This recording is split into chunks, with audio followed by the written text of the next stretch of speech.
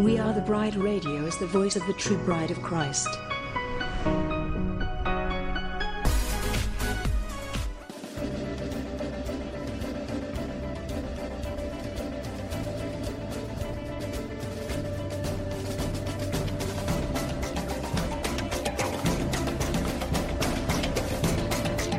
WATB Radio seeks to inform and engage the bride of Christ to stand up and take your place in the army and the kingdom. We recognize our battle is not with flesh and blood, but with the principalities and the powers of the air.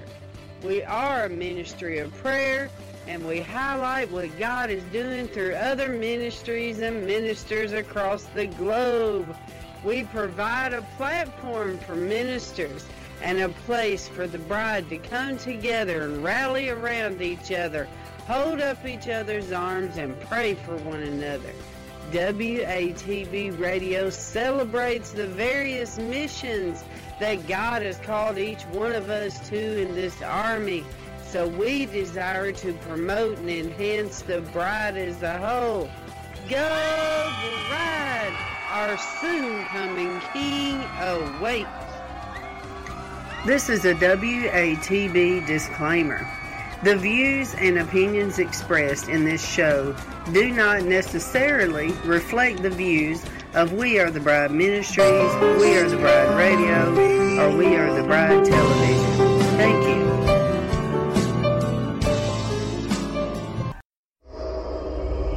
you. Welcome to Fireside Chat with Dr. Jew Knight. God is our refuge and strength, a very present help in trouble. Therefore we will not fear, though the earth should change. Psalm 46, 1 through 2. Well, if that doesn't reflect today, I don't know what does. No matter what happens, I keep talking about that in all these broadcasts. No matter what happens in the earth, it does not affect us because we have our hearing set to heaven and we hear Him, and that's what we go by, remember? Okay, so here's the prayer. It's hard to keep up with the earth's changes, dear Lord. Maybe the psalmist was thinking about storms and seasons, but I'm dealing with technology, social trends, and the environment. Things are spinning so quickly that I find myself growing fearful at times. But I cling to this promise, and I cling to you. You are indeed very present. No matter what's happening in the world, you are with me, beside me, and inside me. I treasure your companionship. Please calm my fears and embolden me to make the challenges of life with your love and power. Yes, Lord, we claim that today. Brian, that is very interesting that God is with us all the way around. He's right here, He's around us, and He's inside us. It's pretty cool, huh? And then it says here, look for God and He will find you. Look for God and He will find you. Yeah, because the Bible says, seek ye first the kingdom of God, and all these things will be added unto you. We are, Lord. We are seeking you first. See in my kitchen back there, see the little eggs right there? That's what I had for breakfast. I had an egg, cantaloupe was my fruit, and then a cucumber. Cucumbers are my favorite. Okay, so I want to read today Luke chapter 12. Let's turn to Luke chapter 12. Now, today I have my fellowship at my house. I'm very excited about it. So I'm getting the house ready for all these wonderful ministers and people that will be coming tonight. And we will be live, so you'll be hearing the Word of God through these people and the worship from Steve Eads. He is so anointed. And so let's go ahead and start here in chapter 12. In the meantime, when they were gathered together, an innumerable multitude of people, insomuch that they trode upon one another. And I understand that in the press corps, it's like that too, boy. everybody's so tight you can't hardly breathe because they're trying to get that picture of the president, or they're trying to get their video enough where they can film him. I mean, it's like a madhouse trying to get in that little squeeze. That's why I have to stay back, because they're all just like, okay. So anyways, he began to say unto the disciples, first of all, beware ye of the leaven of the Pharisees, which is hypocrisy. What? Yes, we've got to beware of this bribe. I see it all the time on my TV page. I've been under this demonic assault since I've been speaking out against transgender. They have been slamming me on there. But what's really sad, which we expect it, through the world. I mean, it doesn't upset me because the world's going to do what they're going to do. But what does bother you is when they try to use that stuff and throw in Scripture. When they try to say that God endorses any of that vomit, that is where it's hypocrisy. Because there is no way God would ever support that stuff. So it says here in verse 2, for there is nothing covered that shall not be revealed, neither hid that shall be known. Now see, this is where we have to trust in the Lord. Because sometimes we get upset when things happen to us and we want to act out and do something about it. But God is saying, trust me, my daughter, trust me. I will defend you. I am your defender. That stuff is going to come to the surface, so just let me have it. And sometimes that's hard, because we want to take matters in our own hands, Therefore, whatsoever you have spoken in darkness shall be heard in the light, and that which you have spoken in the ear in closets shall be proclaimed on the housetops. And I say unto you, my friends, do not be afraid of them that kill the body. Come on. All them people threatening me on my TV page, I deleted a lot. Thank you. Somebody mailed these to me. Ain't these cute? I deleted those posts on the WATB TV where all them was having a cow on it, because the event's already passed, and I know how bad news is good news. So I don't want to give them any more leverage. I don't want to promote what they're trying to do on this day of silence. So I deleted it. It's already done. I did put a post up today. Thank God it didn't happen across the nation. God won. I let them know, you think you got it? God's got this. Okay. And I say unto you, my friends, be not afraid of them that kills the body, and after that have no more that they can do. So all of our haters out there can continue hating, because they may take this, but they'll never take what's inside. And that's what matters. For myself, for my philosophy, I want to go out of this earth in a blaze of glory. I don't want to go out in shame. So I want to stand on truth no matter the cost. I'm not about titles. I'm not about power. I'm not about the elite. I'm not about trying to fit in. I'm about God's agenda, what He wants to do, speaking the truth, even at the cost of losing everything. I've already lost everything, so what else do I have to lose? I mean, I'll still have my children, praise God.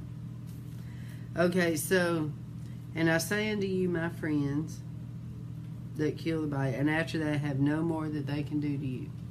So they can kill me, but there's nothing else they can do. Amen. But I will forewarn you whom you shall fear. Come on. Fear him which after he has killed has power to cast into hell as well. Yes, I say unto you, fear him. Yes, Lord, we do fear you today. Are not 5 sparrows sold for 2 farthings, and not one of them is forgotten before God?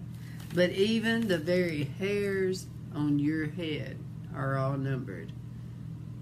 Fear not, therefore, you are of more value than many sparrows.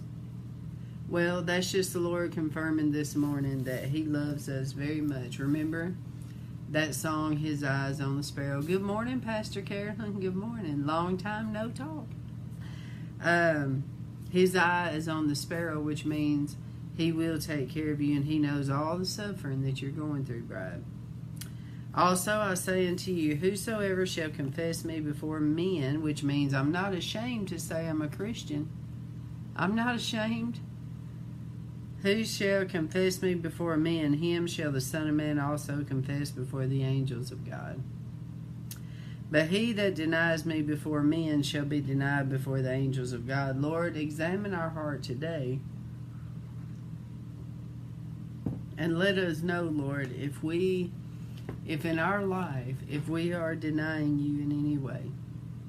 Because we don't want to deny him at all. So, and whosoever shall speak a word against the Son of Man, it shall be forgiven him. But unto him that blasphemes the Holy Ghost, it shall not be forgiven. Now, a lot of people have asked me, what do you think the blasphemy of the Holy Ghost is? I'll tell you what I think it is. I mean, I think it's where,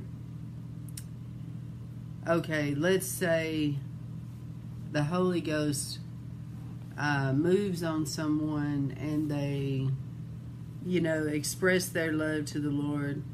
I mean, really, I can't really say, honestly, because I was thinking blaspheming the Holy Ghost is like the way the Holy Ghost deals with me, like if somebody blasphemes him with how he uses a person. I don't know. As a matter of fact, I'm going to look this up. Maybe somebody's got a good answer. What is... Let me turn my sound up so you can hear Siri. Okay, what is blasphemy against the Holy Spirit? Here we go.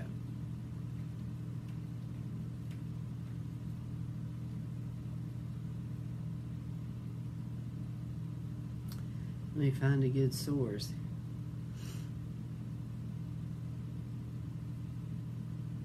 Oh, here's a good one. Focus on the family. Okay. This is the unforgivable sin.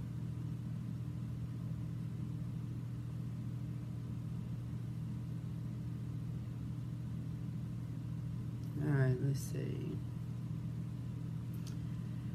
This is somebody asking them, do you think I have committed this terrible sin without knowing it? Here's their answer, no. It's important to say this right up front because we can see that you have deep personal reasons for raising this question. You're anxious about your spiritual well-being. And then they say it's important to pay close attention to the context of Jesus' statement about this unpardonable sin. He was speaking specifically about the grumblings of the scribes and Pharisees, which is what I was thinking. Like all the people attacking me. Well, no, the scribes and Pharisees were religious people, so it wouldn't be like a certain unsaved community. This is actually people who think they're saved. This is what scribes and Pharisees were. Okay, after witnessing the power of Christ, see, that is what I was thinking. After witnessing the power of Christ displayed in the healing of a demonic-possessed man, these religious leaders made comments like, he has Beelzebub, or by the ruler of demons he has cast out demons. See, that's what I thought it was. I thought the blaspheming of the Holy Spirit is like when you are led of the Holy Spirit to help someone, or there's a manifestation of the Holy Spirit or something, then somebody speaks against it, type of deal. Okay, so it says they weren't just doubting or even denying the truth. They were maliciously contradicting what they had witnessed with their own eyes for selfish reasons of their own, which God judges the heart. They were pretending not to understand something they really did understand. The writer to the Hebrews might have been thinking of them when he spoke about those who have trampled the Son of God underfoot and insulted the Spirit of grace. Their proud and high-minded attitude was exactly the opposite of yours. So the way the focus on the family explains it is this: the sin of blaspheming the Holy Spirit then is essentially the sin of rejecting Christ. Oh. Okay. What's more, the unpardonable nature of this sin has less to do with the punishment than it does with the hardening effect of the sin itself. By persistently rejecting God's free gift of salvation in Jesus, the sinner sears his conscience and stiffens his neck. Eventually, he gets to the place where genuine repentance is no longer possible. Now, I want to tell you this, bride. I have prayed for people on their deathbed. The Lord had me do that for 18 months. And the Lord taught me a lot about death. See, a lot of people that think, oh, I'll get saved in the end, they don't know. They do not know. In the end, that's the last thing they want. The majority of them their consciences are so seared and angry. See, the devil comes after your roots and he wants to clog those roots because of this. Because if they have a chance to repent at the end, they still refuse to. And then they'll go into eternity that angry. So maybe that is blasphemy of the Holy Spirit. But anyways, let's continue with the word here. We are reading today in Luke chapter 12, okay? All right, so verse 10, and it says, and you know I always do King James Version. Okay, so it says, and whosoever shall speak a word against the Son of Man, it shall be forgiven him. But unto him that blasphemes against the Holy Ghost, it shall not be forgiven. And when they bring you into the synagogues, and unto magistrates and powers, take ye no thought of how or what you will answer and what you will say. And we're going to see this a lot more in the coming near future, is persecution on such a greater level. But God is encouraging us in His Word here that He will be with us at that point. Don't worry about tomorrow. Remember, I've been teaching you this. We ask the Lord, Lord, how can I serve you today? What can I do today? How can I please you today, Lord?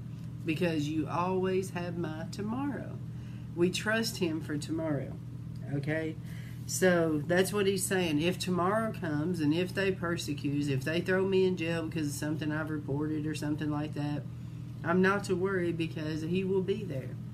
He will meet me at that point. He will give me the words to say at that point.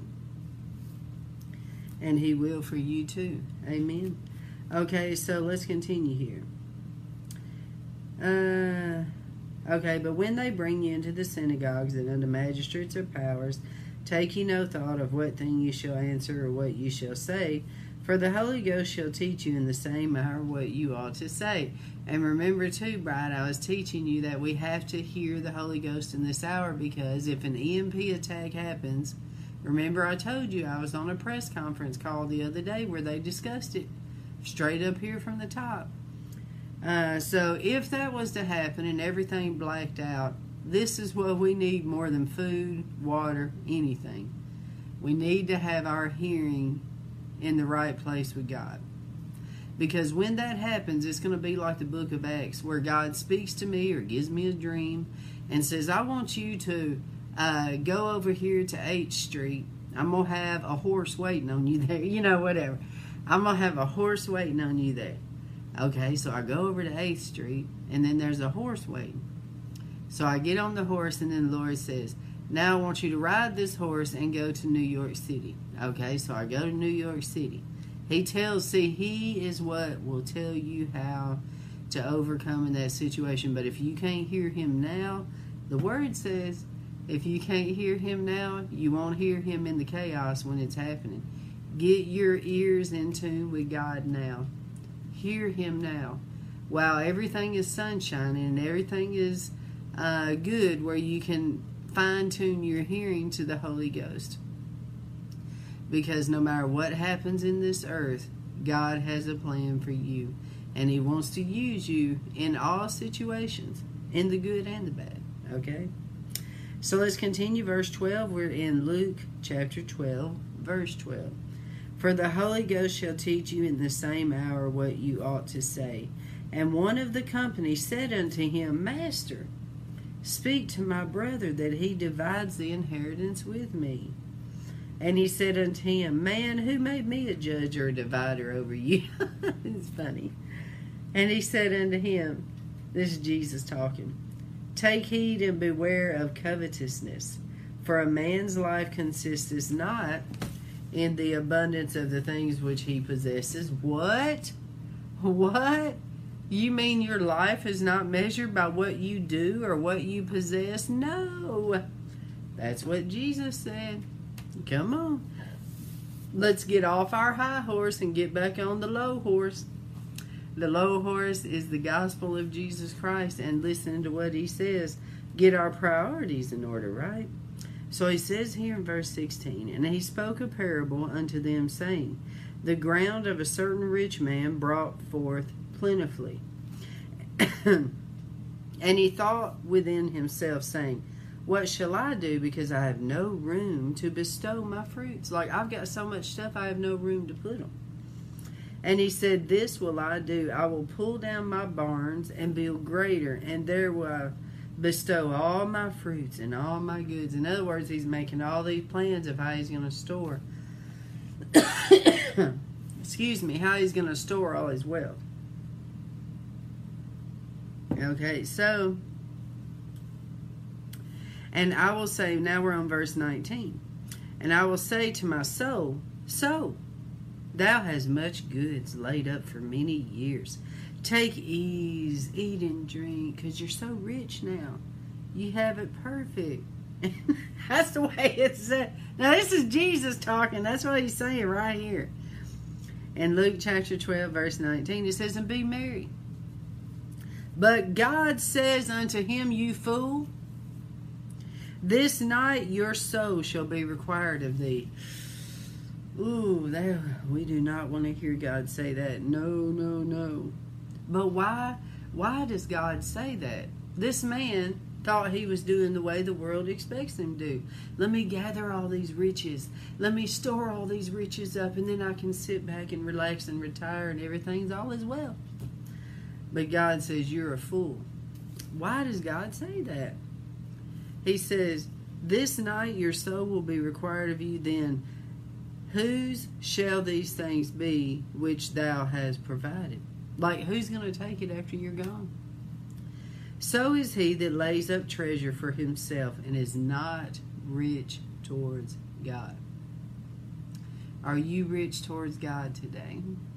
Am I rich towards God today? Examine our heart, Lord.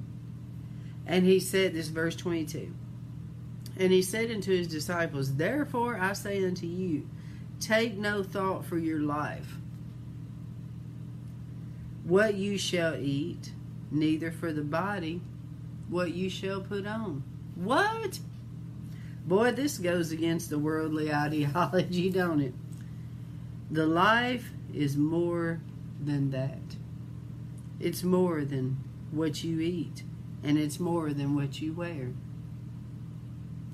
Consider the ravens, for they neither sow nor reap, which neither has storehouses nor barn, and God feeds them. How much more are you better than the fowls? And which of you which taketh thought can add to his stature 1 cubit? If you then be not able to do that thing which is least, why take ye thought for the rest? Which means your priorities are in the wrong place. We have to make sure, bride, we are not living by the spirit of Antichrist. Okay? And that's what that is. The world has different expectations for mankind. It has different ideologies than what the kingdom of God has for mankind. God's kingdom has different priorities, and that's where God wants us to line up with. Consider the lilies, how they grow. They toil not, they spin not. And yet I say unto you that Solomon in all his glory was not arrayed like one of these. If then God so clothe the grass which today is in the field and tomorrow is cast into the oven, how much more will he clothe you, O ye of little faith? And seek not ye what you shall eat or what you shall drink. Neither be ye of doubtful mind. I've had to pray and repent many times over the past 6 years. Lord, forgive me for doubting you, for providing. Now I know he's going to. And seek ye not what ye shall eat and what ye shall drink, neither be ye of doubtful mind. For all these things do the nations of the world seek after. Come on, that's what he's saying. This is the way the world thinks. The world thinks, I have to have the best clothes. I have to eat at the best places. I have to hang around the best people. That is the world's type of thinking. But it's not God's type of thinking. God's type of thinking is totally different. So let's see what this is Jesus talking. Let's see what Jesus says right here. And your Father knows that you have need of all these things. But rather, here's what Jesus wants us to do as the bride. But rather seek ye the kingdom of God, and all these things will be added unto you. Fear not, little flock. Are you his flock, bride? We are his flock. For it is your Father's good pleasure to give you the kingdom. And I receive it, Lord. I receive it. When I lost that 60 pounds, and I got down to this size, all of a sudden, clothes appeared. You know, because by this time I've already lost, I think it's like 6 dress sizes. All these clothes appear. God just gives me these clothes. And so I looked at these clothes, bride, and I was like, what? I was like, what? They looked a lot smaller than I was used to, and so I put them on, and it's like, bloop, there you go. You know, I was like, okay, I guess I have lost a lot of weight. But the point is, he clothed me. And that's what he'll do for us. We seek ye first the kingdom of God. And we obey him, even when it sounds crazy. And remember, I told you last night on the broadcast, I said, we eventually, when you live this life of obedience, you just quit measuring whether it sounds crazy or not. You just go. I mean, in the beginning, you're like, oh, that's the craziest thing I ever heard. You want me to travel across this entire country in this old broke down car with a rod knocking and bald tires and I think it was 140,000 miles or something. It was a lot of thousand miles. And you want me to travel this entire country? And sure enough, I took off by faith, and he did it. 36 states, 18,000 miles, 6 months. 6-month tour across this nation. Now tell me that don't sound crazy. And then he says, you're driving to a doctor. And he says, turn right. And you're like, what? Turn right, turn left, turn right, right, right. And then he tells you, see that house over there? I want you to go up there and knock on that door because there's somebody there that I want you to pray for. So you go up there. Somebody comes to the door. Hello? It's this big burly man. Hello? And I said, sir, I said, I don't know you, but I was in prayer and the Lord told me to come over here and to pray for you today. And he says, oh, okay, well, come in. So you come in and you start praying. And then the Holy Ghost starts revealing what's in this man's heart. What it is the Lord reveals where it was that the break happened between him and this human. So the Lord will reveal to you these things. And so you pray and you're like, sir, the Lord is showing me that when you was a child, this happened between you and your father. And next thing you know, the man is on his knees. He is on his knees weeping. And he said, I just told the Lord that if he would send somebody to pray for me, I would give my life to him. Because he thought it was a crazy request, asking the Lord to send somebody to his house. And then you're just minding your own business going down the road, and then you hear God, turn right, turn left, turn God. And then you go over there and you're obeying God, and then a salvation comes. One time I was in the church. Y'all know I like telling these stories. One time I was in this church. It was an Assembly of God in Clarksville. And it was really big. It was like 2,000 people. And so I'm sitting way on the other side of the church. And during the altar call, the Holy Spirit shines a light on this man across the room in the front. And the Holy Spirit tells me, I want you to go over there and I want you to pray for that man. So I was like, okay. You know, I knew he was a military man. And so I went over there and I said, he had his head down. And you could, listen, Bride, you could literally see this man gripping the pew in front of him like he was having this warfare. And so I told him, I said, sir, I was sitting across the room and the Holy Spirit told me to come over here and pray for you. Can I pray for you? And he just started weeping. I just told the Lord I can't give my life to him unless he sends somebody over here. Hey, Althea, I'm telling a story of what happened in your church years ago. This is Althea's church that I'm talking about. And so when I went up to him, I told him, I said, sir, I was sitting way over there and the Lord told me to come up here and pray for you. And so he just cracks. I mean, just cracks.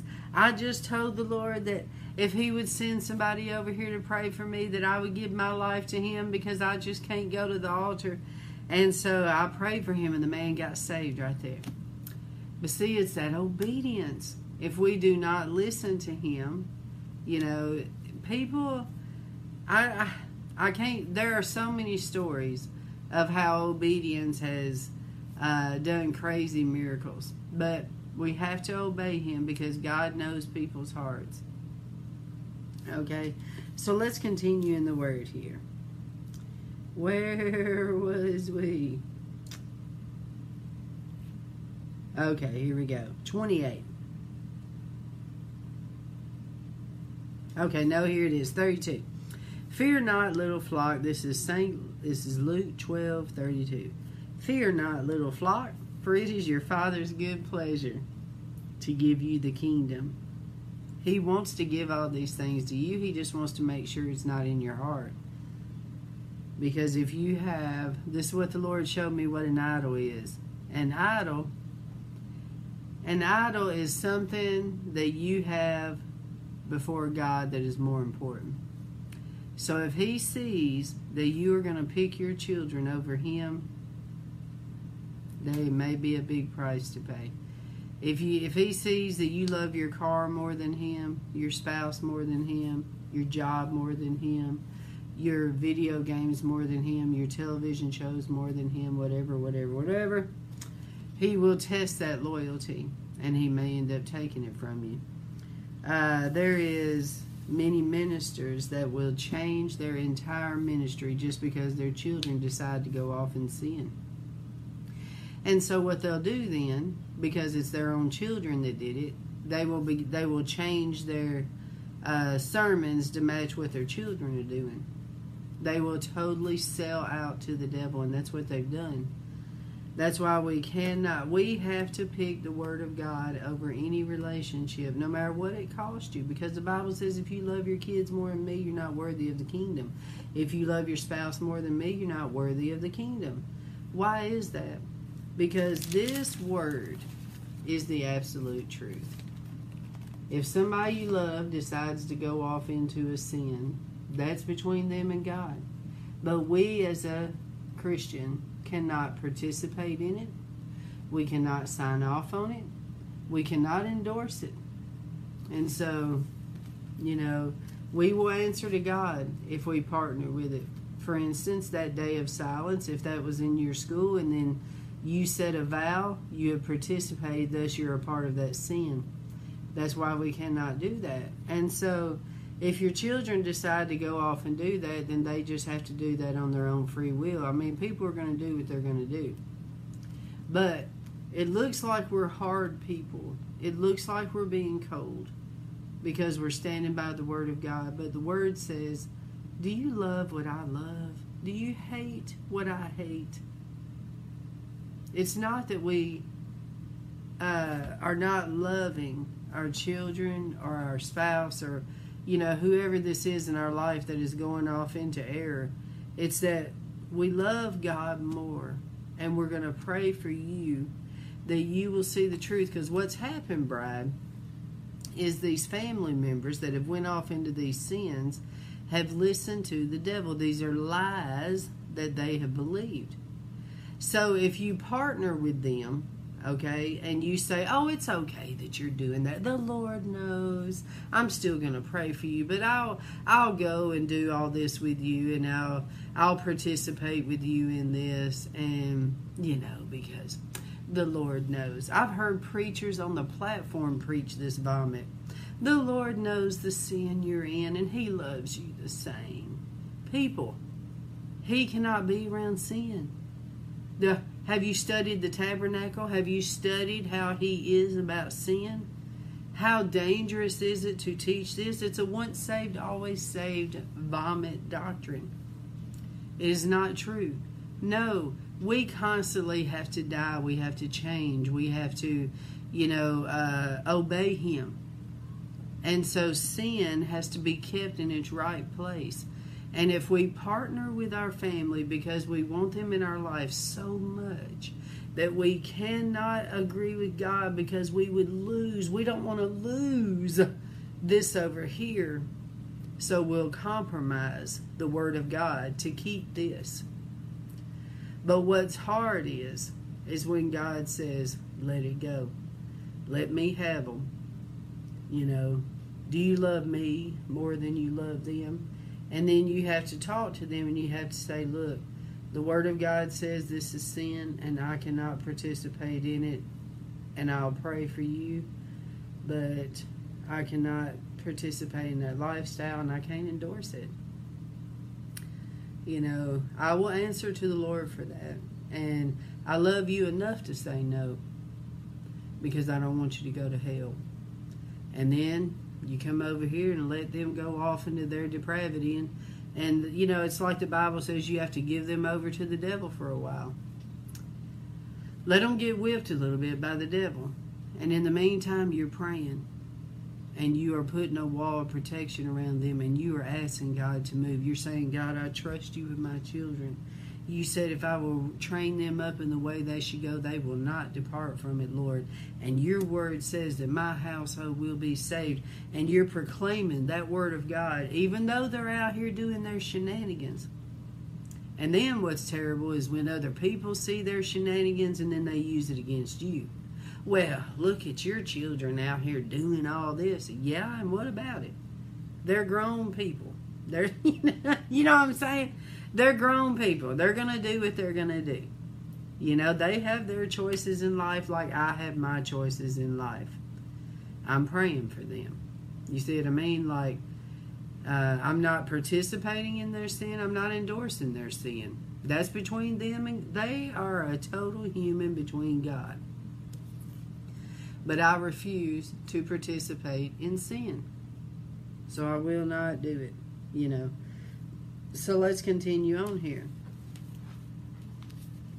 Okay, so it says right here, we're still in Luke 12. Okay, I'm over here.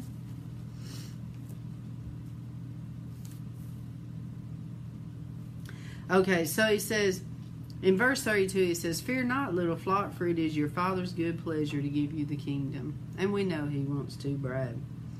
So verse 33, sell all that you have. What? What? You're kidding. You want me to give up my possessions? How dare you ask me to give up my possessions? What kind of God are you? Bride, He's asked me, I can't tell you how many times. He didn't tell me sell either. He said give. So whatever He tells you, you just got to do it, Bride. So He says, sell what you have and give alms. Provide yourselves bags which wax not old, a treasure in the heavens that fails not. And you know what, Bride? This is funny. But years ago, whenever God told me to give away my car, give away my furniture, give away my house, blah, blah, blah, blah. And since then, and He's told me that about clothes and whatnot. Since then, He gives me all that. Now I guess He tested my heart. And so now He, it's like He tested me, so now He gives. So now I don't have to worry about it. Like, for instance, a car. I know I have a car coming really soon. So He always gives me cars. He gives me clothes, cars, houses. And when everything comes in His timing, it'll be in His timing. But the point is that He wants to know Do you love me more than you love a house? Do you love me more than you love those clothes, or love me more than you love furniture or a job or anything else? He has to know this.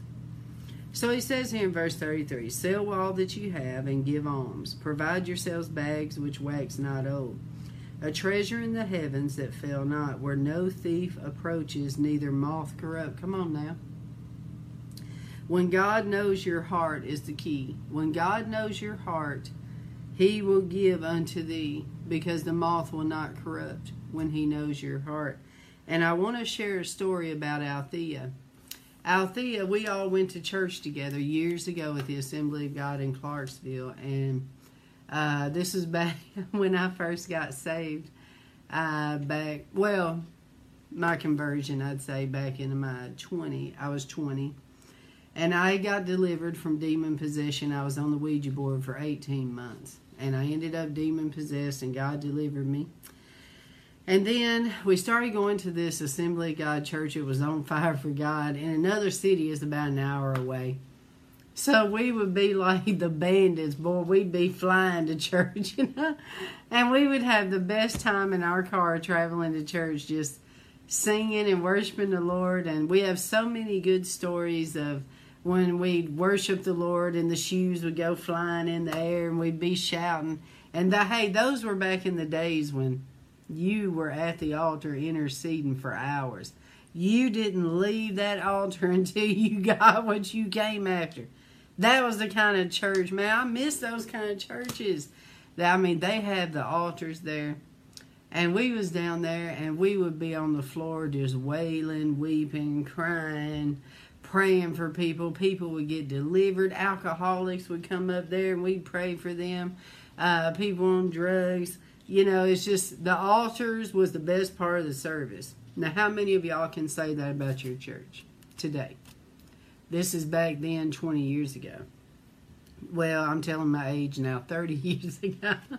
That was 30 years ago. But back then, the altar calls were the best part of the service. You couldn't wait for the altar call, because you would go out there and you knew the presence of God was down there. And, you know, we would be down there and you would see the most amazing things happen at the altar.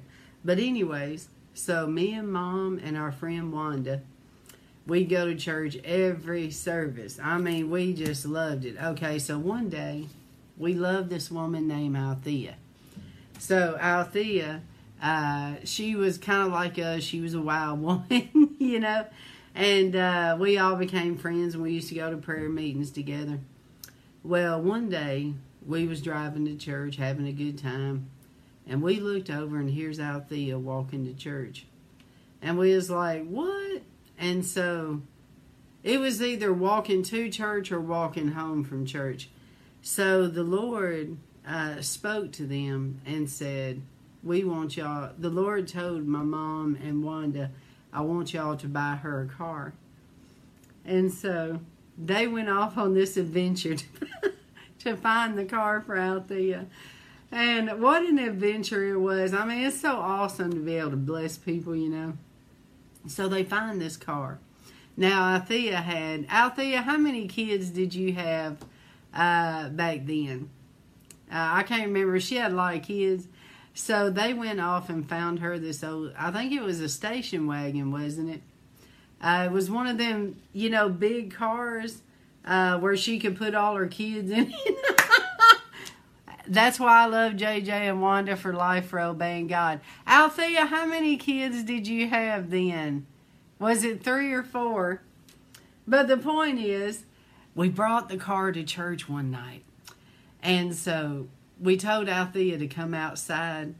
And they said, hey, Althea, you know, they was like, the Lord told us to give you and your family this car. Oh, I just want to cry thinking about it, but God really blessed Althea. And she was so happy. She was crying so happy. And then, you know, that's a story that today, 2 kids. Okay, that's a story today that we love to tell, because those were the results of the altars. Being up there at the altars every service, I mean, those were the times that you lived for. I can remember at that time, see, I was in an abusive marriage, and I would live at those altars, like, whew, just crying out to God. And, you know, come to think of it, Althea, is all the people that was involved in those days, that was going to those prayer meetings over there at Sister Gladys's house. You remember that? All of those people went off to greatness. I mean, the results, the fruit of those prayer meetings from back then to now is amazing. What God has done. Lord, please take our churches back to those altar calls. You know, and I think, Bride, that a lot of the reason the churches do not have them is they're scared of them. Come on. They're scared of how people will react in the spirit. Because we had a pastor back then, it was Brother Jones. That Brother Jones was a wild man. He was one of them hellfire and brimstone preachers. And the church was packed. I mean, we had like over 2,000 people every service. You couldn't hardly move. But we also had a rocking choir, you know, and the choir would take us into the glory. But those altar calls was the whole reason of the magnitude. It was, the altar calls were amazing. And so they brought it to your house. Oh, that's what it was out there. Oh, they brought the car to her house and gave it to her. Yes. Teresa used to have altar calls like that. Amen, Althea. It's coming back in Jesus' name. Teresa, I love your glasses. Yeah, somebody gave these to me. But going back to that, see, those altar calls, when the people would go down there and they would just pray until their victory came.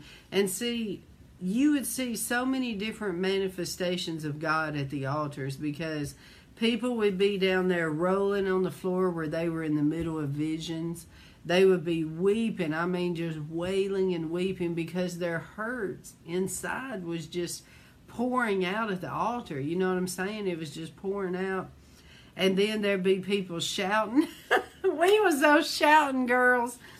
There'd be people shouting and running around the church. I mean, it was a lot of manifestations that a lot of churches are scared of today.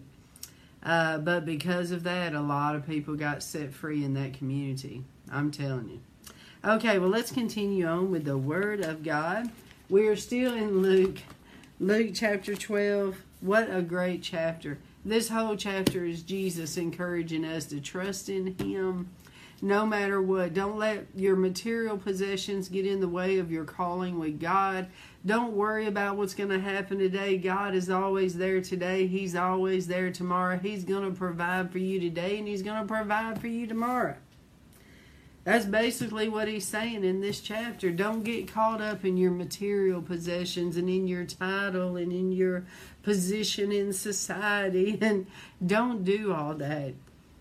Seek ye first the kingdom of God, and all these things will be added unto you, but your heart will be right. That's the difference. He's going to test your heart, and He wants nothing in front of Him. He is the Almighty, and there's no other way around it. Okay, so let's go here, back to verse 32. Fear not, little flock, for it is your Father's good pleasure to give you the kingdom. Sell all that you have and give alms. Provide yourselves bags which wax not old, a treasure in the heavens that fails not, where no thief approaches, neither moth corrupt. In other words, when God's in it, that's when it's blessed. If you're getting all of your material things because you're charging it by credit cards and you're trying to look good in front of all these people, you know, and you're robbing Peter to pay Paul just to look good in front of people, you know, that's not what He's talking about. What He's talking about is listen to God. If He wants everything you got, give it to Him. If He tells you to give something away, just give it. Let it go. Material things are not there to be a hindrance between you and God, and that's what He's saying right here. When God blesses you with the material things, it's a good blessing because your heart is not in it. You don't have a soul tie to these things. You see them? Do you see what I'm saying, Brad? it doesn't have a hold on you. It is here, but it's the Lord's. Everything that you have is the Lord's. He can have it back at any moment, and the same with your ministry. The same with your children, your spouse, everything about you, even your own life. Your own life is not your own. You've been bought with a price. And if God wants your life, He's going to require it. You could fall over right now and not breathe anymore. Because God is in control. Everything we have is His. Everything that we are is His. Okay, so what does it say here, bride? It says, sell all that you have and give alms. Provide yourselves bags which wax not old, a treasure in the heavens that fails not, where no thief approaches, neither moth corrupt. When God's in it, see. For where your treasure is, this is the key, where your treasure is where your heart is. That's the key.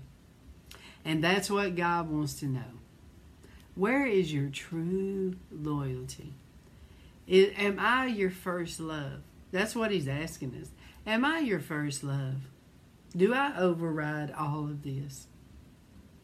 That's what He wants to know. For where your treasure is, there's your heart too. Let your loins be girded about, and your lights burning. And you yourselves like unto men that wait for the Lord, when He will return from the wedding, that when He comes and knocks, that they may be open unto Him immediately. Come on. We do not want any doors shut in our life as the bride of Christ, do we, bride? No, we don't. We want our doors wide open, and when our King comes, we want to just run through that door. I feel the presence of God so thick right now. When our King comes, we want to run through that door. We want to embrace our King. We don't want things holding us back. We don't want our material things with a string in our back. We don't want to have to look back and say, no. You see what I'm saying? No, we want everything about us. All of that stuff is broken off of us and behind us. See what I mean? When the doors open and the King comes, we want to be a bride that is like, whoosh. We want to go forward. We want all that He has for us. And I feel His presence so thick. Whew! We don't want to be restricted, held back, denied, because we can't let go of the earth. That's what it is, bride. It's that we have to know we're from another world. We are not of this world. Yes, we have children. Yes, we may be married. Yes, we have these material things. But when our King comes, there is nothing on this earth that's going to hold us back from embracing that King. Nothing. All this stuff, the way we look at it with our children is this. We have 18 years. 18 years to influence those children that for the rest of their life they're going to choose God.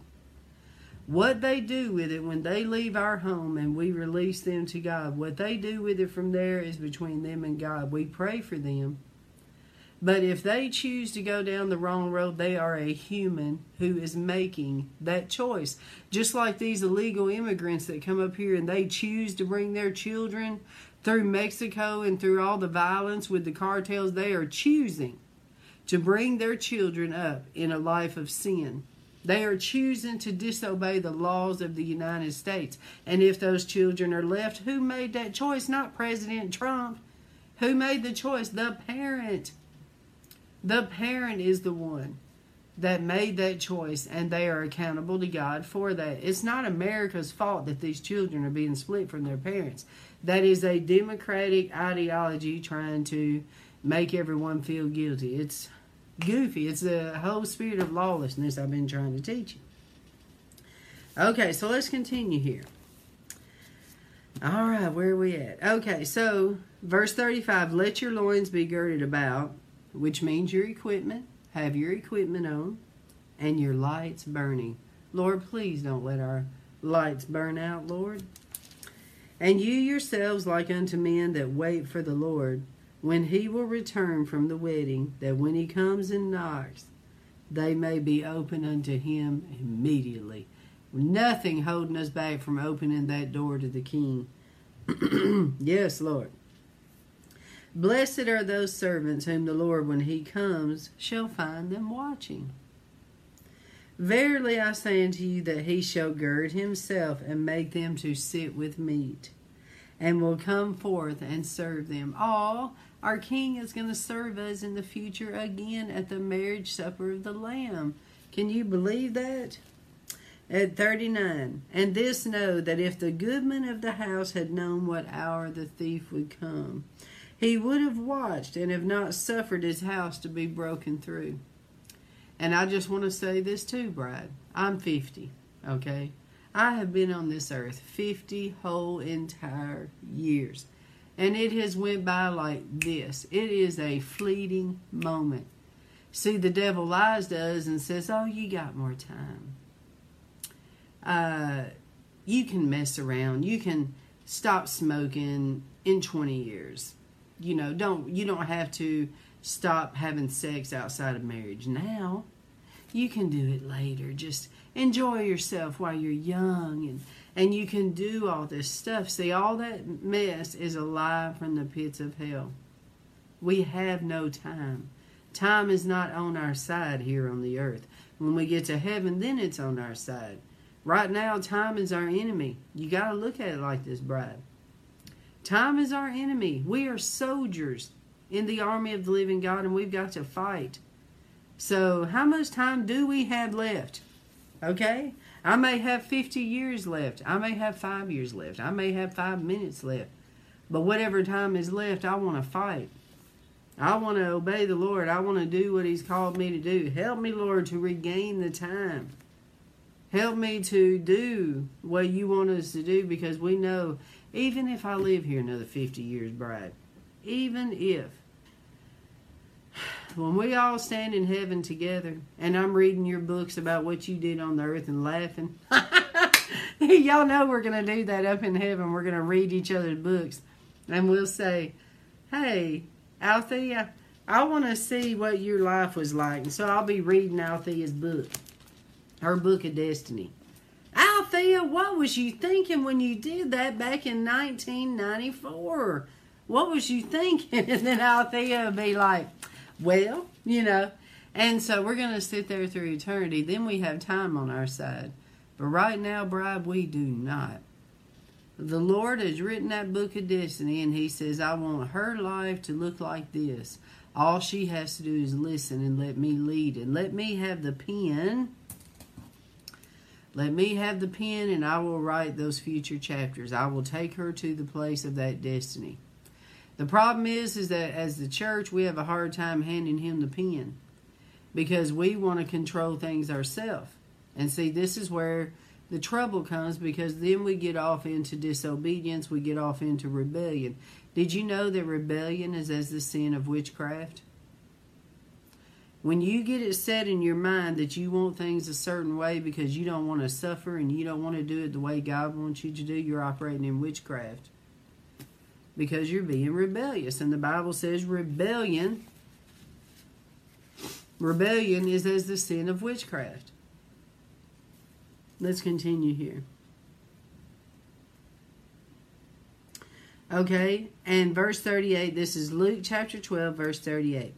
And if he shall come in the second watch, okay, or come in the third watch, and find them so, blessed are those servants. This is Jesus talking. And this know, that if the goodman of the house had known what hour the thief would come, he would have watched and have not suffered his house to be broken into. In other words, keeping the gates shut.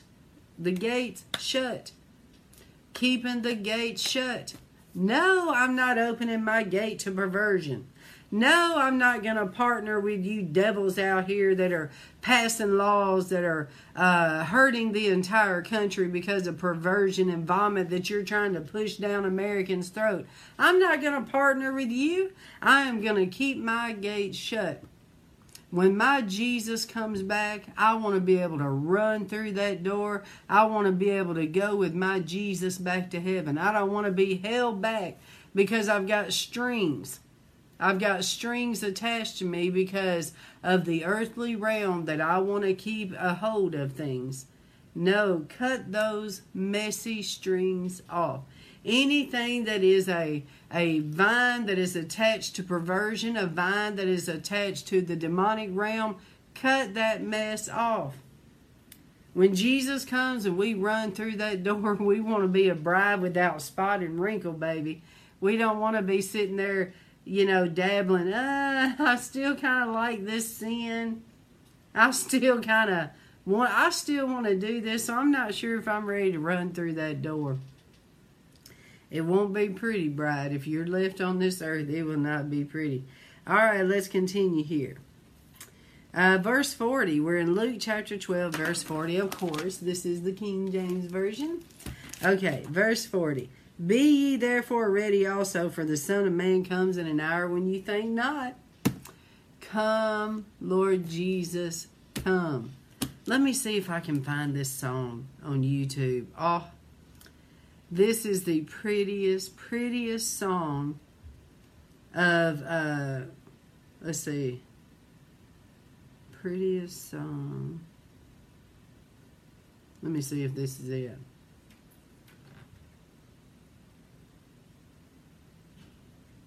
No, I think it's called Come, C-O-M-E, Come Song.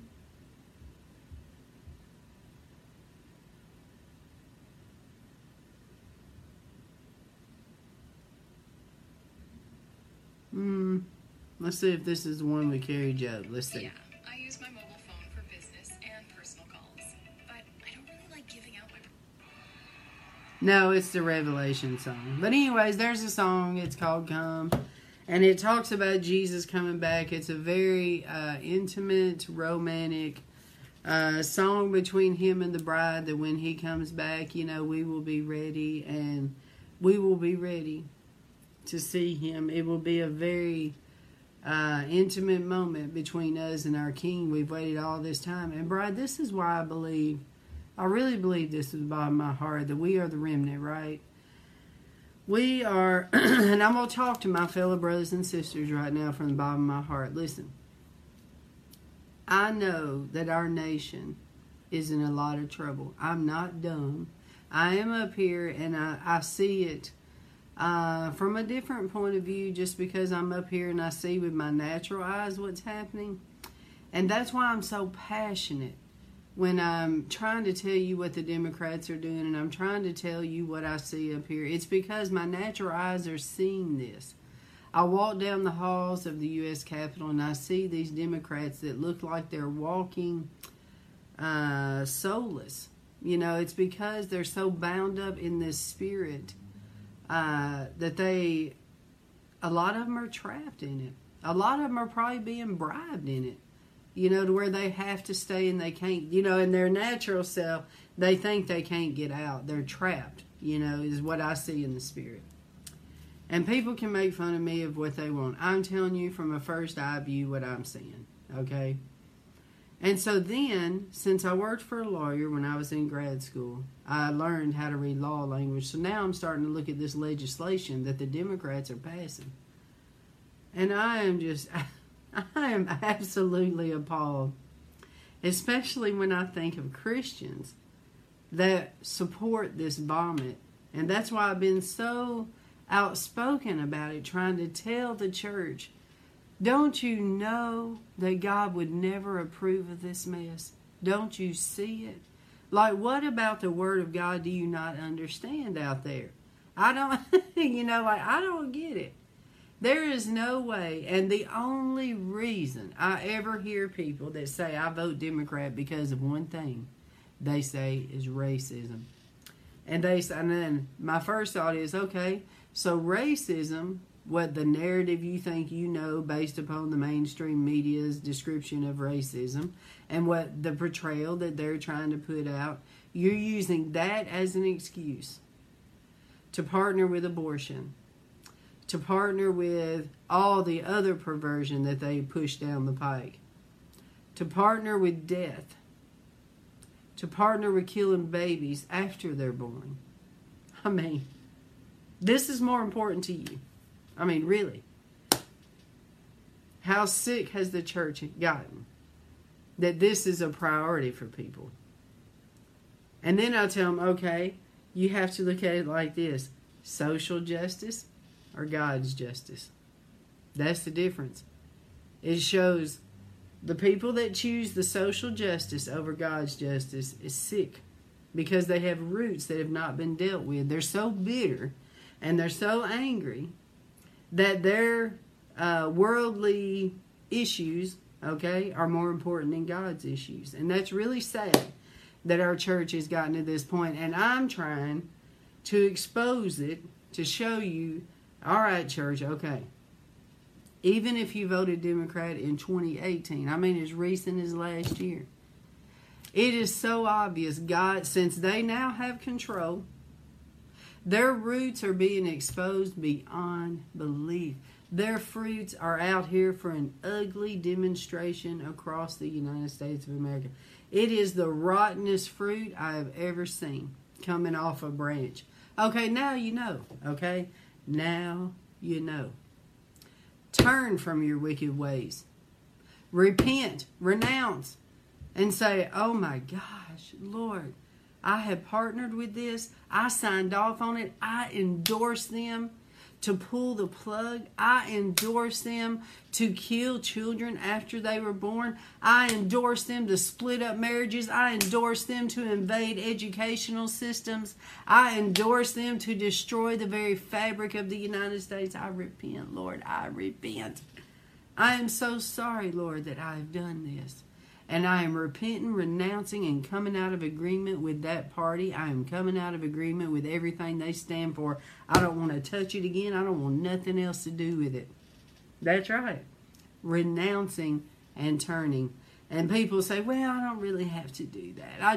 I'll just vote Republican next time. And I may vote Democrat again in the future. Okay, well, God knows your roots and you're still attached.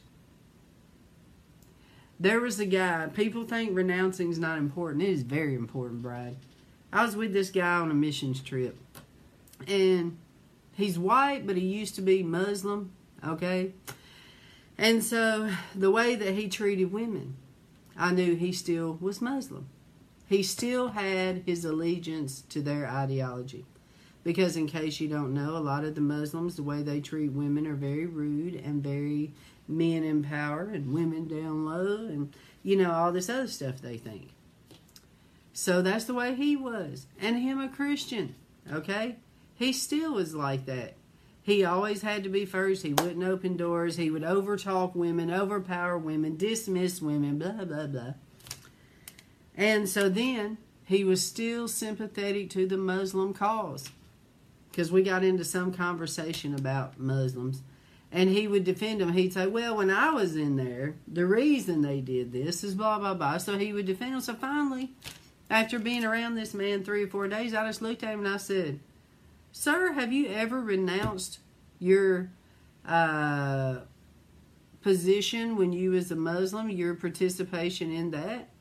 And boy, Bride, let me tell you something. It was like this demon just come right out of this man.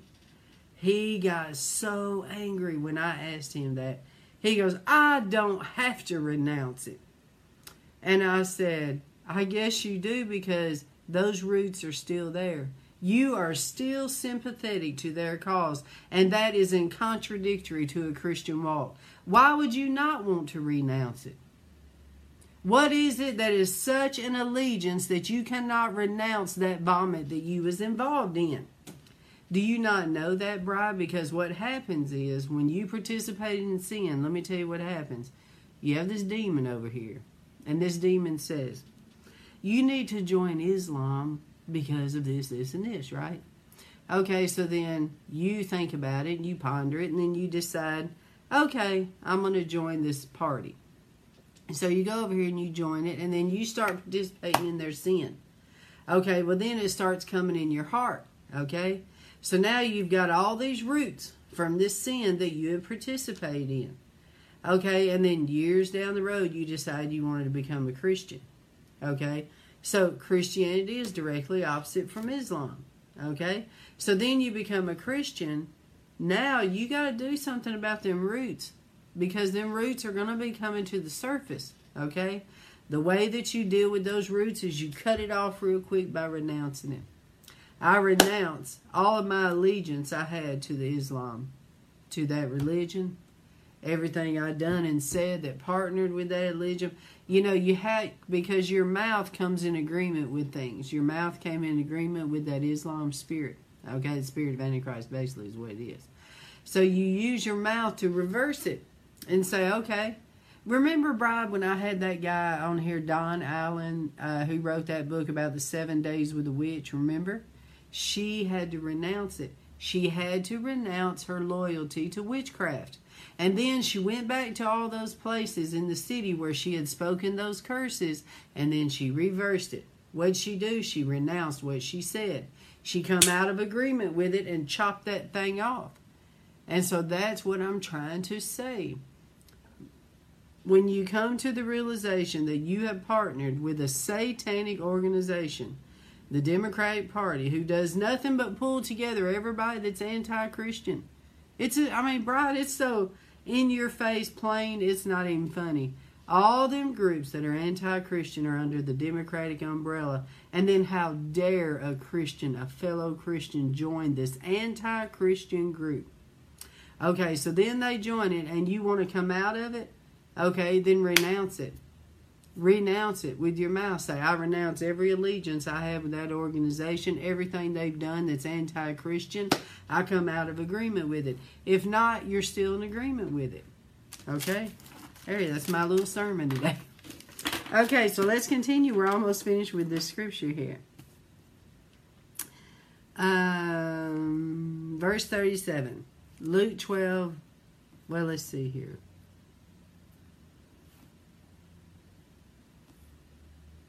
Verse 41. Then Peter said to him, Lord, speaketh thou this parable unto us, or even to all? And the Lord said, Who then is that faithful and wise steward, whom his Lord shall make ruler over his household? Do you want to be a ruler, Bride? Yes, Lord. We want to be a ruler.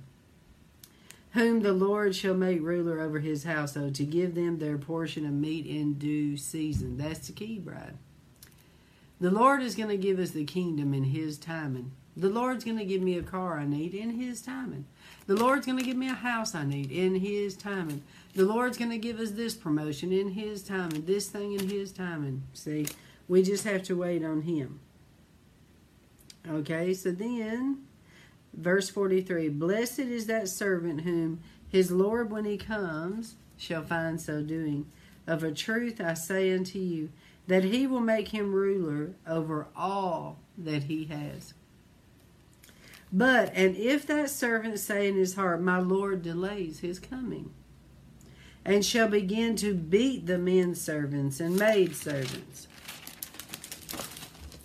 and to eat and drink, and to be drunken, the Lord of that servant will come in a day when he looks not for him, and at an hour when he is not aware, and will cut him asunder, and will appoint him his portion with the unbelievers. Wow.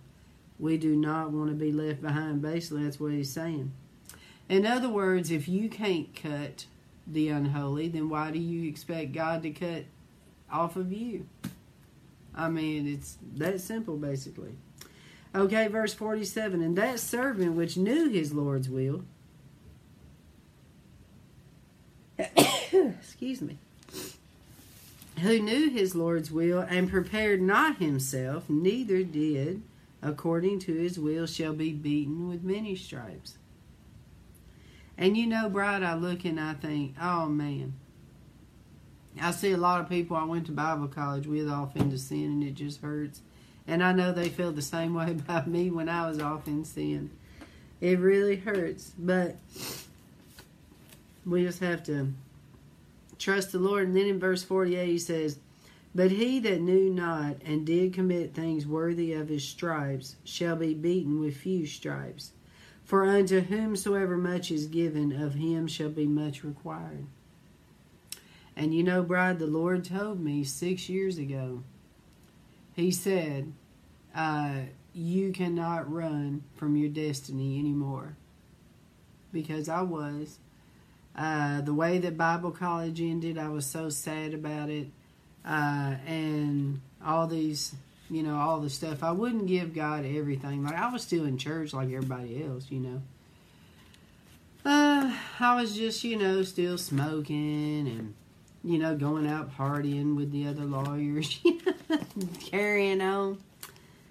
And, drinking and just living the average life. You know what I mean? Like, I was still in church and everything. I still told everybody I was a Christian. I just was not sold out completely where I would give God everything, And so, when it says here, for whomsoever much is given, much is required. So the Lord spoke to me. And He said, your destiny is so big, you cannot go back anymore. You cannot mess around with the devil. And so that's one reason why I've been so passionate over the past 6 years and so in your face. First of all, the Lord told me to not watch any news, listen to the radio, or nothing for 3 years.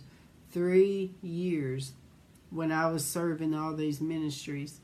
The Lord wouldn't let me look in the world, basically. He kept me in a bubble because He wanted to do a lot of cleaning house. Okay, when I got back in the world and I started seeing television again, I was absolutely shocked. I mean, shocked at the vomit coming through the television, because now I was not indoctrinated. Now I was not slowly cooked in a pot like a frog, where they would just show a lesbian couple coming together, where they would just say we're getting married and it wouldn't show it. Now they show them making out in the bed. Gross stuff. And now it's in cartoons. Oh my goodness. And the way that people, Christians, allow their children and grandchildren to watch all this vomit. Now the cartoons are full of demonic looking characters with horns and big fangs, ugly teeth, to raise children thinking that's normal. See what I mean? Terrible. Terrible, terrible, terrible. And then they let the children watch these video games that have got these Pokemon looking characters that's got these horns, and they're all, looking demonic, but yet they think it's okay. I mean, just when you come back in the world, you're like, what in the world has happened to society that these parents cannot see it right in front of their face? It's because over time they've been slowly cooked in a pot type of deal. But whom much is given, much is required. And to whom men have committed much, and to him He will ask the more. I am come to send fire on the earth, and what will I if it's already kindled? But if I have a baptism to be baptized with, then how am I straitened till it become accomplished?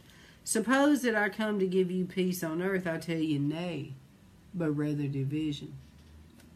And see, that's another thing about the world. They want to say, oh, we want peace, and then they compromise with all these other religions and becoming coexisting in the ecumenical movement, and you can't do that. No, no, no, no. We cannot partner with the devil. For from henceforth there shall be 5 in one house divided, 3 against 2, and 2 against 3.